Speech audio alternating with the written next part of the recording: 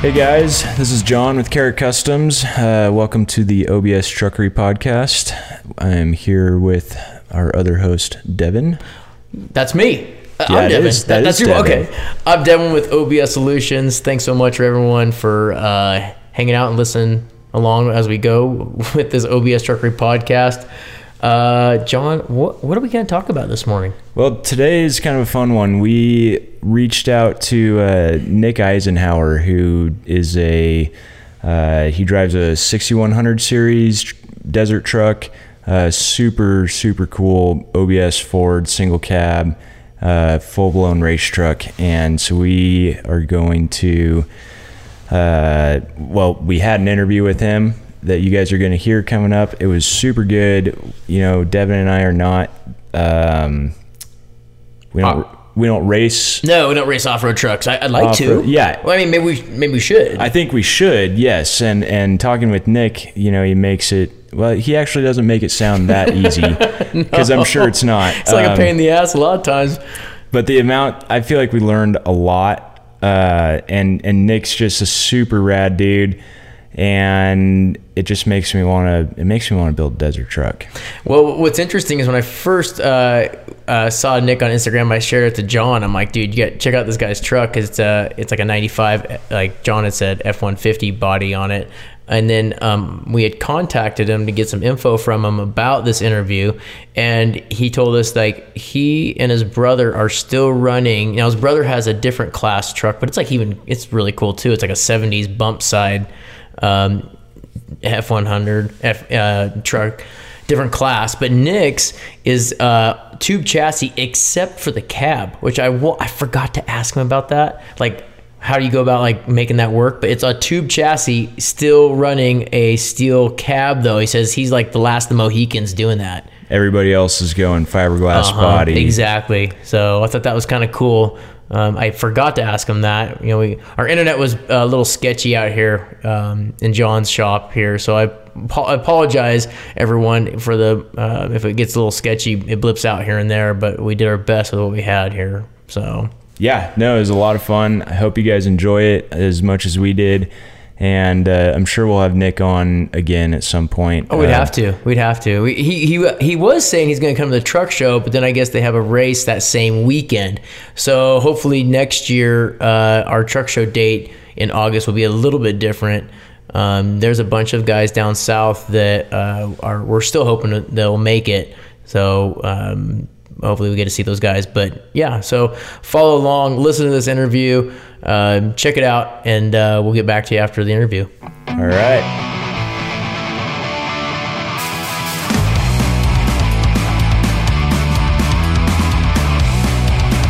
So, obviously, my name's Devin. You and I met over the phone. So, and your last name, Isenhouer, right?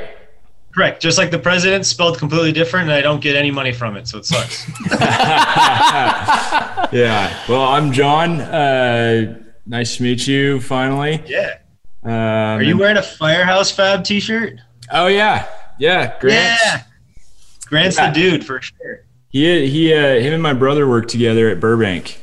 Oh, cool. That's super rad. Nice. I guess now he's at LA County, but he used to work together. Yeah. So. Yeah, no, Grant's a cool dude. We definitely, when he was doing a lot more off-road stuff, we definitely crossed paths a lot. And, I was like supporting everything he does. He makes such cool little trinkets and. Yeah. Uh-oh. Can you hear us now? Is it the internet? No. I think I need to quit something here. Damn it. I thought I had this all figured out, Devin. No stress, bud. Don't worry about it. Let's see. Oh, here we go. This will take 1 second, of course. Speaker. There we go. Back to it. We're back in business. Back in business. Well, we're not going to use the headsets, right? We're going to go all natural. Screw it. I'm going to say and hope that it works. So, Nick, obviously we follow you guys on Instagram. Thank God for Instagram and social media, right? Because without that, we wouldn't have anything to do. Exactly. So following your guys' page, first of all, when I first stumbled upon, there's a lot of off-road stuff, especially in your area, but like your stuff was like, I saw it, I'm like, dude, first thing, the guy's got a killer mustache. He fucking like, you tell like fucking like a character kind of guy. I'm like, we got to talk to this guy. And so that's kind of how we like came up with like, hey, we got to talk about Nick's truck. It looks like, and you had said to us that it was a steel cab, all tube chassis, and I don't know that world that well. So I would kind of want to go over that with you.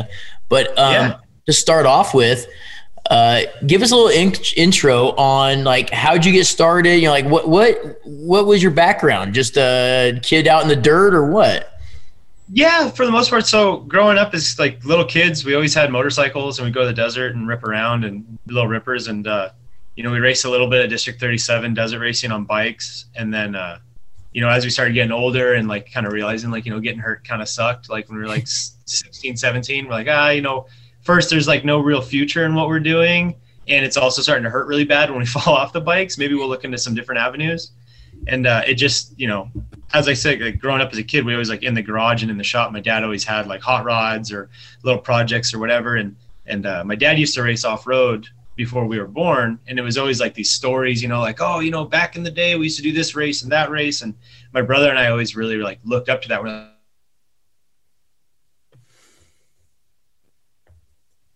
are you there, Nick?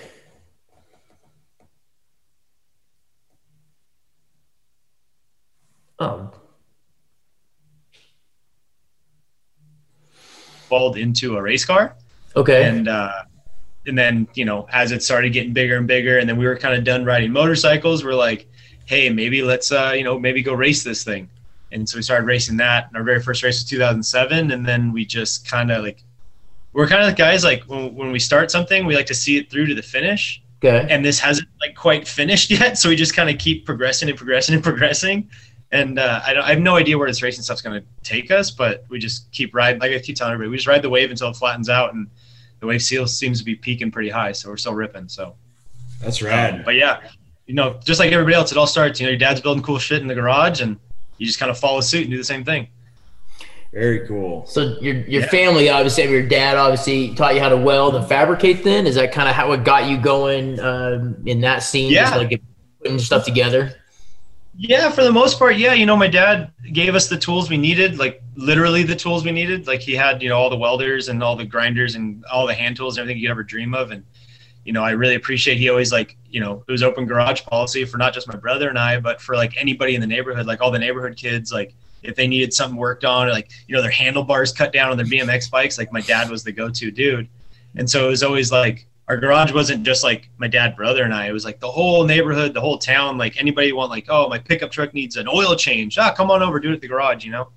That's badass. That's cool. Yeah, absolutely. Like that open door policy really, like, I don't know.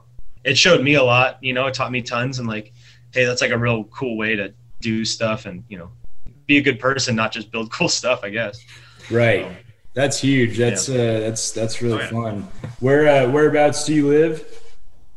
So I grew up mainly in Claremont, so like San Diego. But in Claremont, I went to Claremont High School. And then the last like 6 years, we lived out here in El Cajon, so more East County. And that's where the shop's at and all that stuff now. Is that near Murrieta? No, so Murrieta's north. So we're more like southeast. Gotcha. Very cool. Well, we're going to kind of dive into the off-road truck scene because we know zero about that world. And you obviously are balls deep in it. So our biggest question, I mean, like, putting these trucks together, I mean, like, obviously you didn't just start with a tube chassis. You obviously started with like, hey, we kind of built this truck up, like you said, and then you kind of worked from there. Knowing everything you know now, what's like, if you say, hey, Devin, we're going to put together a truck, how do you start that process? Do you say, hey, and obviously you have a steel cab F-150. I guess we need to back up and tell people that. There's an all steel cab F-150, but other than that, that's it.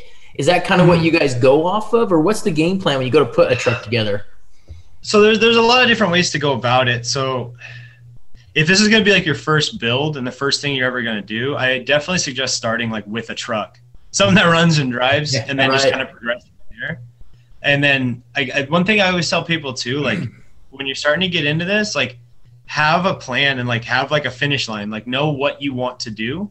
Okay. Because you don't want to do the project 3 or 4 times. Like you don't want to get into like, oh, I just want to build something mellow and then build it mellow and then like have it like really keep snowballing, because then you're just gonna keep cutting stuff off.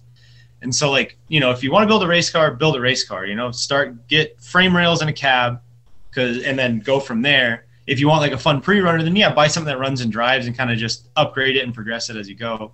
For us, knowing what we were getting into, like our new truck, the F-150, we knew we wanted to race 6100, which is like the sealed engine spec motor class.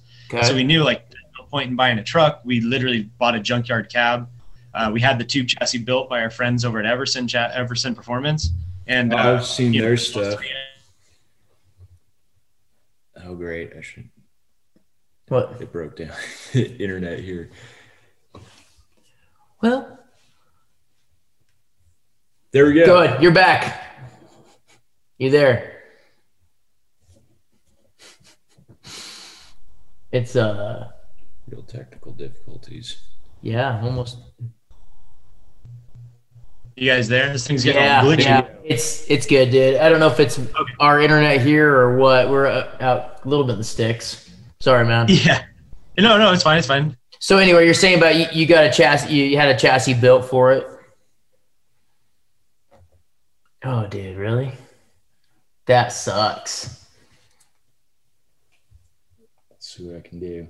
It's got to be the Wi-Fi, right? I don't know what it is right now. Maybe. Let me try hotspotting through my phone real quick. No worries. That might be. I think we're doing the same here. Yeah, that might be the best way. It's like we can look at Instagram or Facebook all day long, but when it comes to something serious that we need to do, here you go. Right? Isn't that the worst? This is such a pain. It's John's got this rad place outside of Bend, Oregon here, and so it's we're a little bit out, but not too far. But it does give us we don't have like super great internet. It's sorry everyone that's listening for this. We're at technical difficulties. Yeah. Well, and I'm not like I've never done like a recording studio. Okay, there you go. Yeah, you guys hear me now? Yeah, I think we're good. That's good. Let's try that. That might have been me. Oh, back to the commercial. Commercial that. Thanks for joining us back here after these technical difficulties. Bunch of car dudes trying to figure out computers. So anyway, we were talking about your chassis and the chassis, like you getting a chassis built for what you're doing. So go ahead. Mm-hmm, exactly. And yeah, so like with that thing, like we knew what we wanted to get into, so we knew like, you know, we needed to build a tube chassis to be competitive in the class. Like, unfortunately, we had outgrown the like garage built class of racing. Okay. And I just had a conversation last night with a family member about that. They're like, hey, you know, like, are you guys at the point now to where it's almost more stressful than it is fun with your racing? And like, I looked at my brother and I was like, you know what? We may have passed that point to where it's like we were having so much fun with 1400, which was like the sportsman class of racing. Okay. And you know, when you're in that zone, you're not, you know, you're never paying attention to how much fun you're having when you're having fun. You're always just like, oh, what's next? Right. And so we moved up to what's next. Now we're like, shit, like we were really having a good time back then. Like maybe I don't know, it's too late now. We're committed. We got to follow this one through. And so now here we are, you know, we're the little fish in the big pond for sure with this new truck and this new class. But I don't know, we've never given up on anything ever, like whether it's a good thing or a bad thing. It's just our stubbornness. So we're going to just keep putting our heads down and seeing what happens. So that's bad. That's badass, something dude. else. That's really awesome. Yeah. So is that your full-time gig? Is that what you get paid to do, or do you have something else as well? No, I wish. No, my normal, so we all have normal jobs. My 9 to 5, I work in the engineering department at 4 Wheel Parts. Okay. So I develop like all the lift kits, the aftermarket suspension stuff for the trucks and Jeeps. So very cool. I, you know, design lift kits and all that stuff 9 to 5 or 6 to 3:30. Pick my kids up, hang out with them till they go to bed, and then we work in the shop till midnight, 1 o'clock. So wow, that's almost every day type of thing. Every single day, yeah. Monday through Friday is that schedule, and Saturdays and Sundays we're in the shop all day. So that's busy. Awesome. That is busy. Yeah, so right. My brother's a diesel mechanic. He works for Inland Kenworth, and my dad's just a truck driver. So we're all just busy dudes. So is your dad still involved with the racing scene? Does he help your brother and you out, or does he go to the races and all that? Oh yeah. No, he's like, we call him like the car chief basically. So we take him away from like a lot of the responsibilities because he gets real stressed out and gets all fired up. And it's now like, hey, you're just in charge of the car at the track. Like, just, you make the decisions when we're in the race car, but like, let the pit guys do their job. They know what they're doing. Like, let them be. But yeah, no, he's in the shop with us every night. He usually works till about 8 o'clock or so, 8 or 9.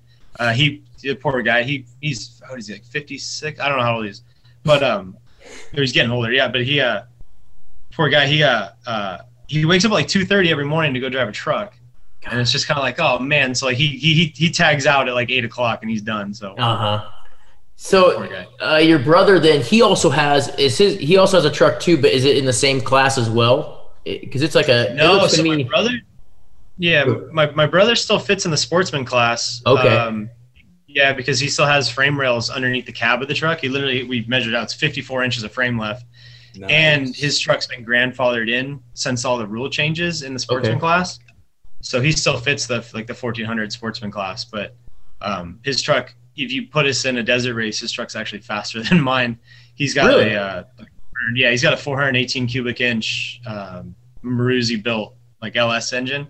And the thing makes like 420 or 430 wheel horsepower. Wow. The thing's nasty. That's awesome. On that note, I was going to ask you on that note, talking about engines. So I love our listeners are going to want to crucify us, but we give 0 Fs for what we put under the hood of these rigs that we love. What is the LS is obviously the go-to because they're easy to get, parts are cheaper, that kind of stuff, obviously. Oh yeah. Is anyone running Ford powered engines, like Ford stuff? There are a couple diehard guys that do run Fords. And we did it for years, we chased horsepower for, I don't know, maybe 10 years of off-road racing. And we found ourselves spending twice as much as everybody else to get less horsepower.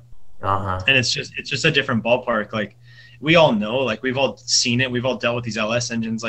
You can put pennies into these things and make such good, reliable horsepower. And for us with desert racing, we put them through so much shit. You're just on the rev chip everywhere you go, sucking sand, just hot all the time. And they just keep going.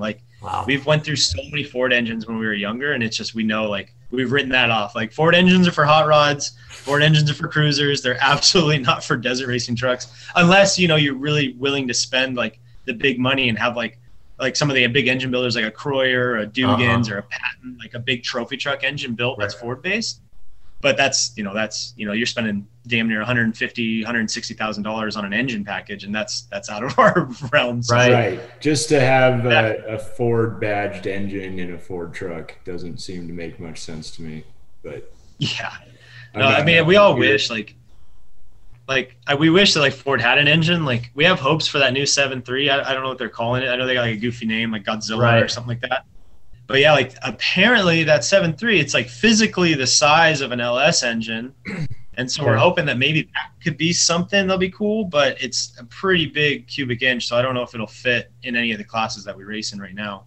So the engine stuff, so you're usually 6.0 LS is what you're usually going after then for that stuff? You're not? Yeah. My brother's is an iron block 6 liter. So an LQ9 or whatever based on that. And then it's a 418, board and stroke. And then my truck, so in the class we race, you have to use a sealed engine from GM Performance. So you buy explain what that means.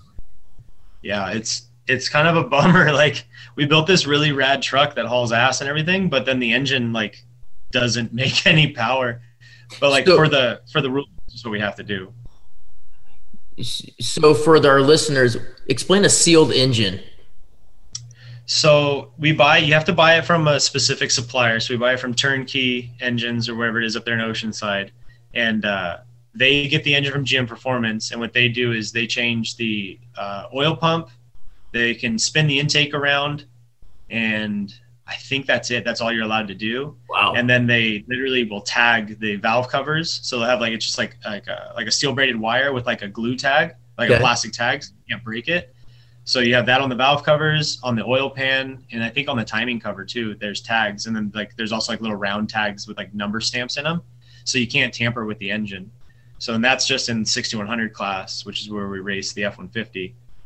So all the engines are exactly the same. The ECMs are open for tuning. You can do whatever you want, but there's only so much you can do. So literally the class is sealed engine. Everything else is unlimited. Well, you have to have a three forward driving geared transmission. So basically a Turbo 400 is all anybody runs. Okay. And then no gear splitters or anything like that. You're allowed to run an underdrive behind the trans, which most guys do. And then a standard, just like a 10-inch ring and pinion in the back. But then everything else is unlimited. So like my truck, I run an 8-to-1, like a rotary fire collector for the exhaust. Okay. Just the sound kind of sounds cooler than most of the other trucks. And then also maybe hoping that, like with the rotary fire, the way that it fires in the circle, like we're hoping that maybe it'll scavenge a little bit more horsepower out of it, which we've kind of proved it doesn't. Like most of the trucks, it was a ton of work and a mega headache. It makes the truck super hot inside, sounds rad, doesn't make any more horsepower. So kind of, I don't know, whatever. Not useless. We're pumped on it, but yeah, no, we were hoping it would make a little bit more power on the top end, but most of these trucks make between 355 and 370 wheel horsepower, and we are at 365, just like everybody else. So it keeps the class equal and lets everyone kind of like skill set do the job. Maybe a little tinkering here and there, suspension and stuff like that, obviously. Oh yeah. Suspension's unlimited, and that's where you win in the class. Is in like all your shock tunings and your suspension setup, and then your engine tune, like your ECM tune, just to keep the thing at peak power all day long. And then a lot of it's like in your torque converter and your gear ratio setups and all that stuff. So before we talk suspension stuff, because we just did a show last week with Eric from Sky, who's a big nerd when it comes to suspension stuff, on the transmission. So you guys use Turbo 400s, obviously, build the hell out of them to take the abuse, or what's the weak link there when it comes to the transmission? So, knock on wood, the Turbo 400s are pretty tried and true. Not a lot of issues. Okay. Most 90% of the guys in the class run like a Reed case Turbo 400, so it's the aftermarket like machine case. All 300M like billet internals, like all badass inside stuff. We all run like different gear ratios, whether it's like a 195 final drive or a 210. So it's like a close ratio Turbo 400. Okay. But yeah, luckily, like in the past, I don't know, 10 years maybe, there's like three main companies. There's Steve Colhane, there's Rancho, and there's Croyer that make these Turbo 400s. And those three guys have it figured out. Like nobody really has transmission failures anymore, unless like it's a driver error or like a fluke issue or what have you. Yeah. 90% of the time, like transmissions are 100% fine.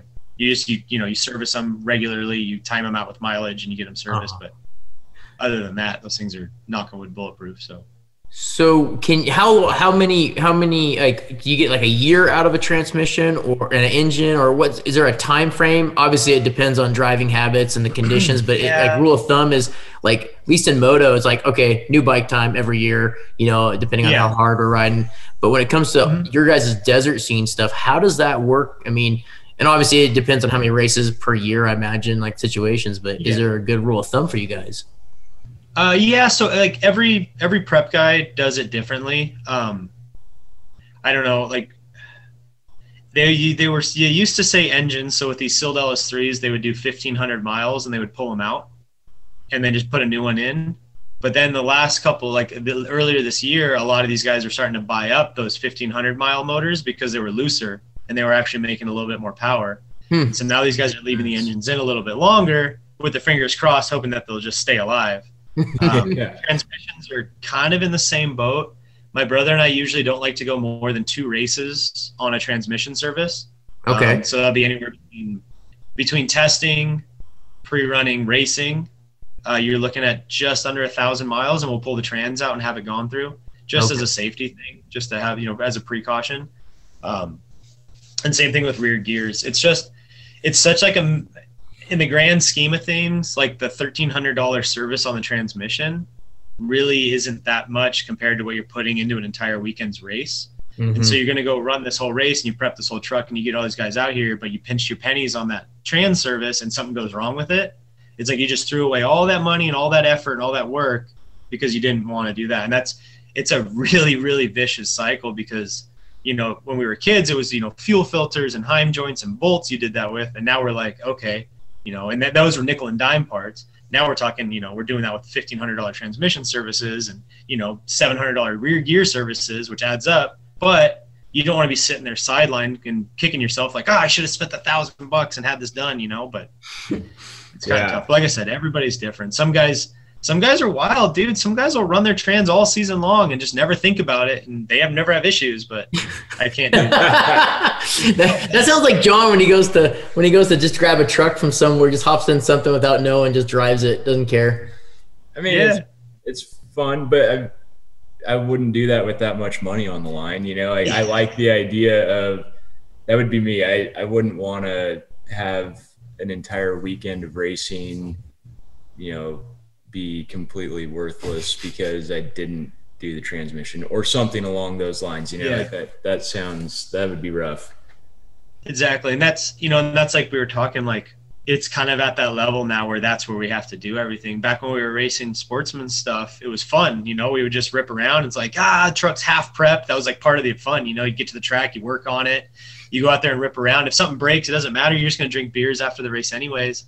But now with like so much on the line and like we're hearing like this professional series of racing, we're like, like we don't want to be like, we're already like the underdogs of sorts. So we got to make sure we do everything we can to not like, like they have all these expectations of us, like, these guys aren't going to do it. They'll never finish. Like, all right, watch this. We're finishing everything. We don't want to like add fuel to their fire. We want to make sure we at least pull off the finishes. So we definitely can. Oh, good. Go ahead. Sorry, I didn't interrupt you.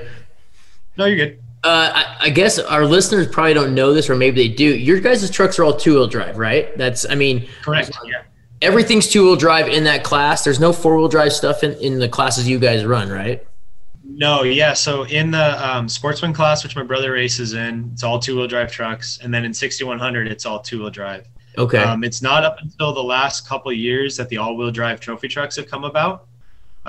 Geyser Brothers builds one, Mason builds one. That's all.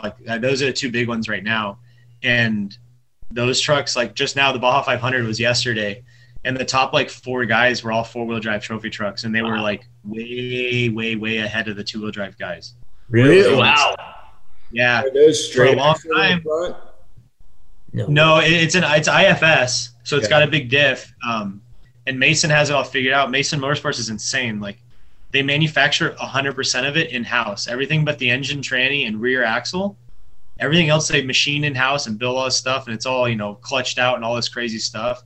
And it's insane. They're building. All those trucks have big blocks in them. They're all over 1,000 horsepower. It's the next level of desert racing. It's I have no idea. It's insane. Well, that's impressive. That is impressive. So that being said, moving on. So fill us in on how the suspension world is obviously the biggest game changer in a truck in your world, right? I mean, like that, at least looking from the outside in, I always go, look at these guys, like that's the, besides the engine and transmission, the suspension would probably be even more important. And so how do you how's that evolve for you guys? How to go from like, hey, we're like garage stuff to, now we're doing kings with coilovers and bypasses. I mean, and then how'd you learn your tuning? It's just by trial and error. Yeah, no, exactly. We started off tried and true twin I-beam suspension on our F100. We literally used Kingpin F100 I-beams for years. Okay. On the truck my brother races now, the truck we originally built. And then I had built a Ford Ranger a couple of years back too, and that was in the same thing, Kingpin F100 beams. And that's pretty much the staple for like affordable like front suspension for these trucks, is doing a Kingpin I-beam.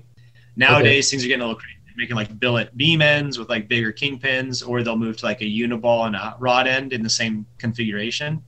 But yeah, no, starting there, and then it's just you go out there and you drive the car, talking like suspension tuning and shocks and all that stuff. It's just the more and more you do it, the more you change things, you realize, that worked, that didn't work. You're changing like valve stacks and valve shims, and you're changing spring rates, and you're doing all that. And there were two people really influential in us learning our cars, and it was Sonny at Down South Motorsports, and then our buddy Keith Marigold. When we were kids, Sonny owned a shop just rebuilding shocks and servicing off-road shocks. and he took a lot of interest in my brother and I in our program, and was like really interested in wanting to help. And so he jumped on board and like kind of was like, hey, you guys are doing this completely wrong. Let me help you like get your card working better. And we learned so much from him over the years, and he set our cars up for years.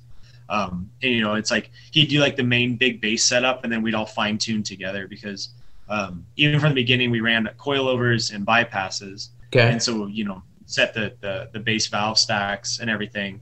And then my brother and I could fine tune the bypass tubes for what we liked.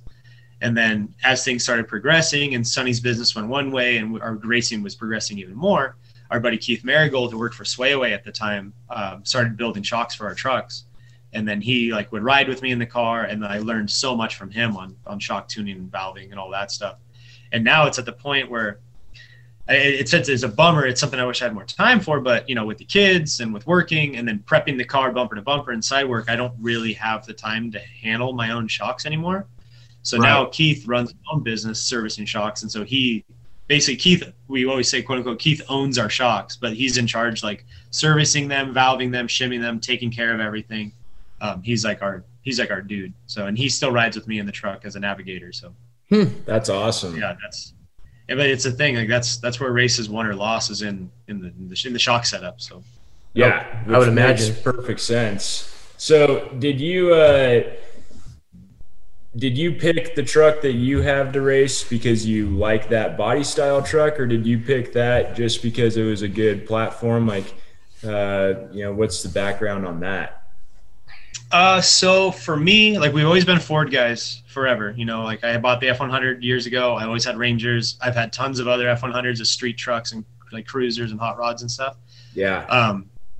And so I had built this Ranger and raced that, sold it, and I was like, all right, it's time to start over. Let's build this new tube chassis. Let's build a real race car.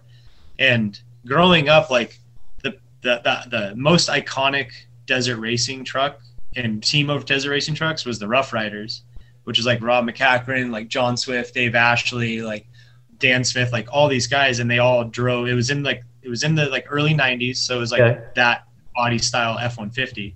And they all had Class 8 trucks and trophy trucks, and then Robbie Gordon built his.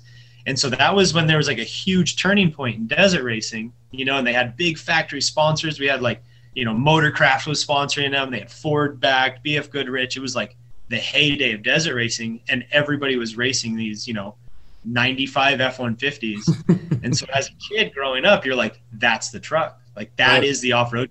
You see a stock one, you're like, oh, could you imagine that thing on like 35s and Alcoas? Like that's the truck right there. Yeah. Oh yeah. Oh, so you do that too? Yeah. Oh yeah. No, I see them all the time. Like I still, if I didn't have as many kids as I had, I would still be drive a single cab F-150. Like that's the jam, right? Right. Yeah.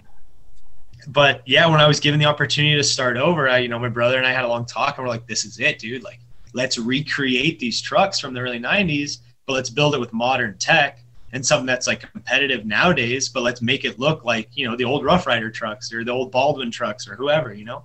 Yeah. And, so it was pretty cool. And I don't know, it's like I said, it's always been like the iconic pickup truck. And so given the opportunity, I jumped right on it. That's killer. I dig that. That's a solid setup there. So back on the suspension stuff. So your new tube chassis truck, it's like upper and lower control arm setup. Obviously not twin I-beam anymore. Yeah, correct. Yeah. So it's an IFS or what do you want to call it? Yeah, like a 8-arm set truck. Yeah. With a steering box and all that. So did you fabricate everything from the suspension from scratch, or is that like, hey, I just go out and I'm like, ring, ring, ring, I'm doing an off-road truck, just send me these parts, or how's that work? So this one, like we had said, we knew what we were getting into with the racing stuff, and we knew we needed a professionally built chassis. So we actually literally had it like a rolling chassis. We had it like delivered to the shop basically. Okay. We had our buddy John and Andy. They fabricated all the hard parts, so all the big suspension, the spindles, the chassis itself, trailing arms, the housing, and it was just like a big like jungle gym of tubes basically. And then we tabbed it all out, mounted coolers, seats, all that stuff. We have fabricated things like that in the past, but not to that extent. And we knew like in the timeline we had, this was like 3 years ago. I was just having my daughter, and I had just bought a house, and I'm just like, hey, I don't have time to design all this, build all this. Like we're talking, this will turn into a 5-year thing before we even get a chassis done. We're like, let's just, like this is just a time where we need to pay somebody to do something they know how to do, and we know Right. they do it well, and it's going to put us in like a good starting position to build off of. So That makes sense. yeah, that's Yeah, it makes yeah. So that one, but my brother's truck, on the other hand, it's a center mount A-arm truck now, and that one we fabricated. We had somebody draw it all on the computer and send us all the plate work and everything, all pressed, broken, ready to go. And then my brother and I fabricated that whole front end ourselves. So that one was a bit of a daunting task, but we did it. Yeah, I would imagine. So kind of going over like, so when you goes, what are the biggest pitfalls when putting these things together? If you do, I mean, you buy a chassis, you get your suspension stuff, but like knowing what you know now, and like if a guy was going this direction, we asked you, hey, you said, hey, know what you want to do, but pitfalls would be like, hey, don't cheap out on the rear end, don't cheap out on the tranny, obviously. But I mean, if someone was getting into this, or just say, hey, I'm going to build myself like a pre-runner truck, you know, would you just, you know, you have a tube chassis, you know, at what point, or what do you see in the future? Hey, if you're going to do this, just don't go, you know, this far, back up a little bit. Or, I mean, I'm sure you would know more than anyone, being starting at the bottom and working your way here, the pitfalls of this sport. Yeah, no, definitely. There's absolutely nothing wrong with doing like a frame railed like I-beam truck. They still jam, they boogie. Like most of our friends all still have I-beam trucks, and it's so much more affordable to go that route. Although like nowadays, but there's a lot of guys that are drawing parts and they're offering like files for these front ends online, to where you can like buy the files from the guy and get it cut at like a laser shop or a press brake shop or whatever. So it's almost a push, but I think like one of the biggest pitfalls is guys, I don't want to say cheaping out, but it's like there's a lot of things you need to buy right that are going to save you a lot of headaches. Like you want to buy the big rear end and the big hubs. You want to buy the big front hubs, because those are just things like you don't want to buy them 3 times. You know, you don't want to like keep upgrading, because it just causes big headaches. Like there's a lot of things you want to buy right and new and big, and there's a lot of stuff you can like I don't want to say cheap out on, but you can go a little bit more budget on. Like you don't need a big custom 90-gallon fuel cell. You can go buy a nice like Pyrotech like pre-built cell or a fuel safe cell. You can buy like a junkyard engine. There's absolutely nothing wrong with a junkyard engine. You can go buy like a motor, like an RV Turbo 400, like a HD case one, and just have like a nice internals put together on it. You can definitely do a lot of it, and you can do it all yourself, other than like transmissions, unless you're wild. I don't touch transmissions. That's wizard. Yeah. I hope you're taking notes here, John. You're writing all this down, what we have to do? I'm recording all of it. We're going to go back over this. We're going to go back over this. Yeah, I mean, like you can buy used shocks. Like shocks are just hydraulic cylinders that are rebuildable. A lot of guys get hung up on needing to buy all fancy new shocks, but go, search, like there's great websites like Race Desert and all this stuff where they have like good classified sections. Okay. Just go buy used parts and rebuild them, and that's a lot of this stuff's rebuildable. So, there's absolutely nothing wrong with buying used knickknacks and all that. I know it's 2 times a year. There's like the Kurt Leduc swap meet, which is like, I don't know where it's like high desert area, usually like Palm Springs is where they have it. And there's all the trophy truck teams go and just dump all these parts that are just timed out on mileage. And that's a great place to like go buy that stuff to get the ball rolling, and you can buy big parts that are going to last you forever as a pre-runner. But yeah, I guess biggest pitfall is like getting hung up on feeling like you need like the big and bad and the best of everything. There are some things where yes, it pays off, but there's a lot of like, dude, you get away totally fine just using used parts. So very cool. And so with your truck, would you ever do something like the Baja 500 or the Baja 1000? Yeah, absolutely. It's definitely on our list of wants. It's just going south of the border just kind of takes things to the next level. You got to have a lot more chase and a lot more like just stuff to make it happen. And then, for us, we're not very like, I don't know, seasoned in going to Mexico at all. Like we've all been down there a couple times just for like picking up parts or what have you. We've never even done a Mexico race with anybody before. And it's just a big overtaking to do something like that. And like I always tell everybody, because a lot of the guys I work with, like I work down by the border. So all the guys I work with live down south, and they're like, oh, come on, let's go racing. Like, what are you doing? What are you scared? And it's like, no, it's not that I'm scared. There's a lot of stuff still stateside that I haven't like accomplished yet that I want to do. And so as soon as I run out of these things to do, then yeah, maybe my next event. Oh no, really? Now, like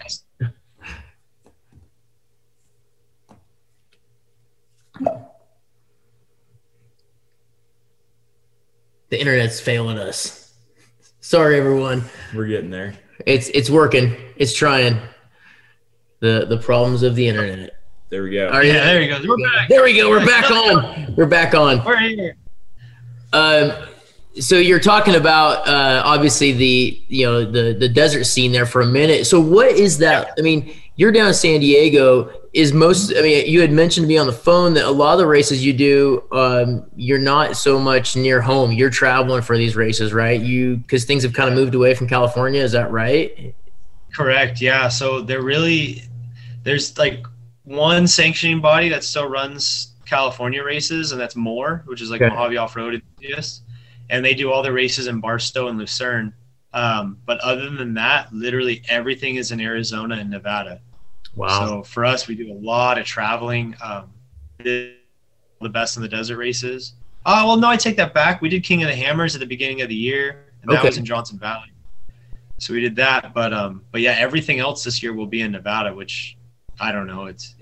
We couldn't be further away, I guess, and it's kind of a bummer, but it is what it is. It's just the sport we chose, unfortunately. So before I forget, are we going to see you in August at our truck show with you and some friends? Dude, I wish. I really wish. It's the same weekend as Vegas to Reno, which is our next big race. Oh, really? Yeah. I looked at it because it's like August 13th or something like that, right? Or 14th? Oh, yeah. You got you. I think it's 14th. 14th, yes. Damn it. I was hoping to see you guys there. No, I will literally be in Reno. I know my buddy Michael Cox with the Bronco. Yeah. I know he's kind of geeked. He was geeked up about it, and he's got a lot of buddies with OBSs, so I know he's thinking about it. But unfortunately, my brother and I we'll be sleeping in that Saturday up there in Reno after 550 miles in the dirt. So yeah, understandable. Well, I mean, our internet's getting sketchy here, so I don't want to keep you on too long with the pods. Yeah. You have any other questions for him? I mean, I could ask you questions all day long. It's really great to meet you, and I would love to talk more about it. I love your truck. It is. Thanks, man. And like just watching the things that you're doing with that is super rad. I've never gotten the experience to get into really any sort of vehicle, like racing or motorsports in that sense. And it's something I've always wanted to do, and just being able to talk to somebody about that's really neat. And I really appreciate your time. Dude, absolutely. Yeah. And like I said, if our paths ever cross, or if you guys are ever down this way, feel free to holler. Like, our shop's always open. We're there, like I said, every minute of every day, just about. You guys are always welcome to swing by, and I don't know, maybe we'll time something up. I'll let you guys know when we're going testing or what have you. Guys can cruise on out and check the trucks out. Dude, we'd hop on a plane for that. I'd hop on a plane if you said, hey, we're going to do like a weekend of testing. John and I would probably hop on a plane and go for a ride.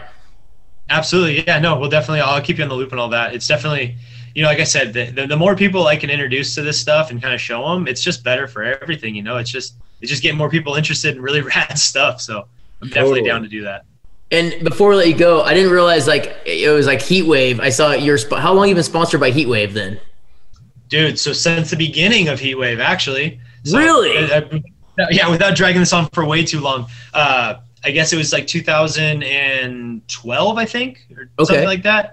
Maybe 12 or 13. Anyways, we met Justin and Doug, the owners of Heatwave, which was at the time, the company was called Party Shades.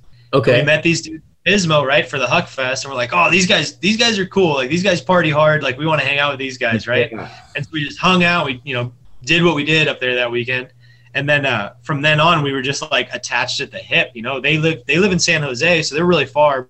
We just were, through the internet and social media and everything, we've just always been connected real well. And we helped them push Party Shades and all that. And we all worked together. And then I think it was 2014 at the Mint 400, they did a big name change to Heatwave Visual.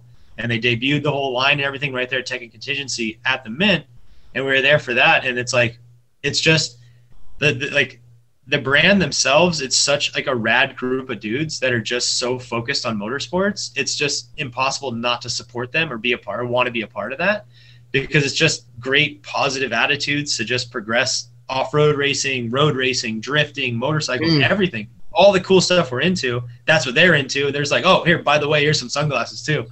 So, well, you could tell them.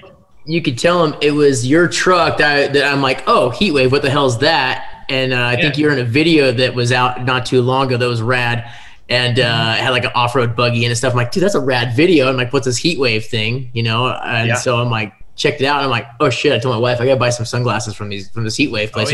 Your truck, you tell him your sponsorship's working on at least from what I see. And so it worked. There's the ROI, dude. There's the return on investment. There you go. That's awesome. Well, Nick, we'll let you go, being on a Sunday and all. Thanks so much for your time. Look forward to talking to you. Maybe we'll do another one of these with better internet, and after a couple of races, and get back to you and figure out, like, I'd love to pick your brain on how that race goes, what your strategy is, you know, and go from there. Yeah, let's plan to talk. You guys can tell me all about the truck show, and I'll tell you guys about the race. We'll talk into August or something like that. All right, man. You and your brother have a good one. It was awesome meeting you, talking with you. So thanks so much. Thank you. All right, dudes. Cool. Talk to you guys soon. All right. Bye. Well, guys, really hope you enjoyed that interview with Nick. What a rad dude. For sure. I thoroughly enjoyed it. I felt like I didn't talk very much, and I wanted to. It's just Zoom is so difficult, you know, because you start talking, there's like that lag time with the internet, but... Well, we had so many questions for him, but we couldn't. The internet was scary. Like, it would start pausing on us. I'm like, oh shit! Like, don't move. Don't make the thing like make any like sudden jerky. Like, is that what's causing it to freeze up? Or like, turn your phones off. Like, it wasn't consistent enough to ask all the questions we had for him. So, again, we really appreciate him giving us the time on a Sunday to dedicate, you know, an hour or so of, you know, bullshitting with us and working through our glitches here with Skype and whatever. So yeah, and just hearing how busy he is, it's really neat that he's doing, you know, he works in the off-road industry. He also, you know, aside from his racing in the off-road industry, and so it's like, gets up, works, then gets off work, hangs out with his kids, like a good family man. Right. And then kids go to bed, goes to the shop, works, gets up in the morning, does it all over again. What did he say? He works till 1 a.m, him and his brother. They work till 1 a.m, and then gets up at like 6 and then goes to work and then does it all over again. That's gnarly. Yeah. It's really cool. It seems like it's a really great community that they've got, you know, the just that whole off-road scene and community. It doesn't seem like we have a whole lot of that up in our area. I think there's so many of those desert trucks in that world. I don't know. We're so foreign from it. We're so far away from it, but not, right? I mean, it's not that far away when you think of it. Yeah, it's like a day drive. Yeah, it's not like having to go back south to see like Mad Ram stuff, or, you know, like gnarly, you know, those buggies and stuff. I think that desert stuff looks so rad. The dust factor, though, when we hadn't put that on the interview, we had talked about all the dust and just the cleaning and stuff, and he was telling John and I that's like almost the most time-consuming thing when getting a truck ready was just cleaning it, like before and after, and just the amount of work it takes just for that, regardless of the mechanical part of it. Yeah, like the biggest time hog in prep and finishing is cleaning all the dirt out of the truck, which you know, you got to do it. Yeah, I'm hoping we can take a drive there when he starts doing his testing again. Maybe you and I can go for a ride, kind of figure that out. Well, like John said, we'd like to do another interview with him, maybe after a couple of races, after the truck show even. In August, he said he'd be had a couple of races under his belt then, and we can talk to him about that.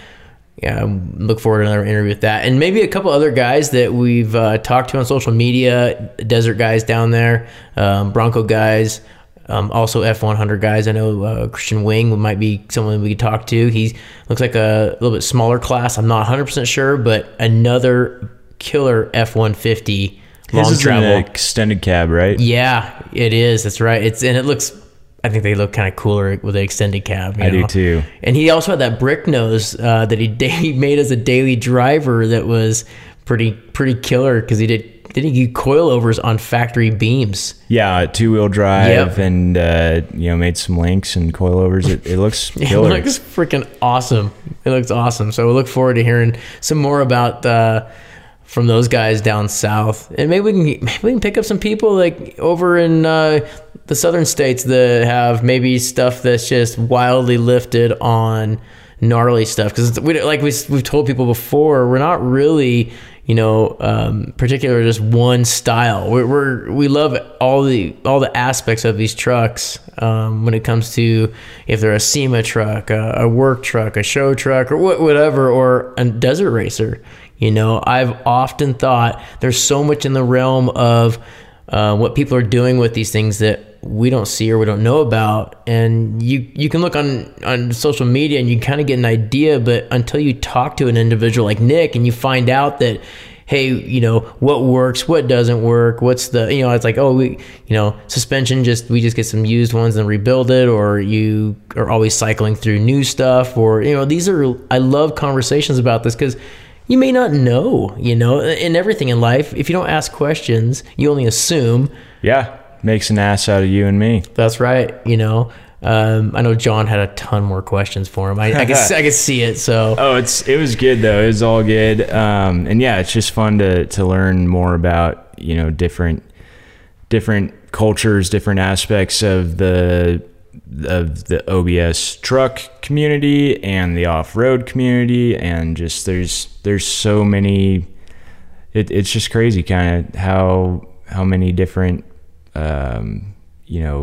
niche groups of people there are that are into these things, and it's been a lot of fun. Well, we hope that you guys, like we said, enjoyed this one. And again, John and I apologize for the blippiness of the Skype calls, because we kind of we'd love to have guests come here. I know we had Eric a couple times, Kenny a couple times. We got some more people lined up to show up, but some people we want to talk to are so far away. This is easy way to do it, so we'll get it kind of figured out a little better for you guys in the next interviews that we do over the internet, and won't be so choppy. So I apologize again on that. I don't know, John, you have anything else? Are we talking about anything else today? I think the only other thing would be to send us your feedback. Yes. If you can, on Apple Podcasts, leave us a review, and a 5-star rating would be rad. And we're getting the Instagram page set up. It might be set up by the time this airs. Right. So it's a great place to tell us what you like, what you don't like, and also give us ideas of topics that you want us to cover. Or if you have questions, we would love to do an episode of hey, so and so's got this question. Let's go over it. Let's give them the best answer we can. And yeah, we want to talk about what you want to hear. So help give us some feedback. Yep. And like John said, give us some info. If someone asks a question and we don't know it, because we're not experts we don't want to claim to be an expert of anything, one thing. We'll find out. We'll actually do some research, talk to some other people that we know in the industry, motor stuff, tranny stuff, rear end stuff, whatever. If we hadn't experienced it or hadn't messed with it, we'd totally just call some friends and say, hey, this guy's asking a problem. This is what's going on. What can we tell him? Totally. So, yep. Well, on that note, John, always a pleasure to be here. Definitely. Always a pleasure to have you. This is the OBS Truckery Podcast. We like cool shit. Hope you guys do too. And yeah, have a good one. Thanks for following along, everyone. Bye.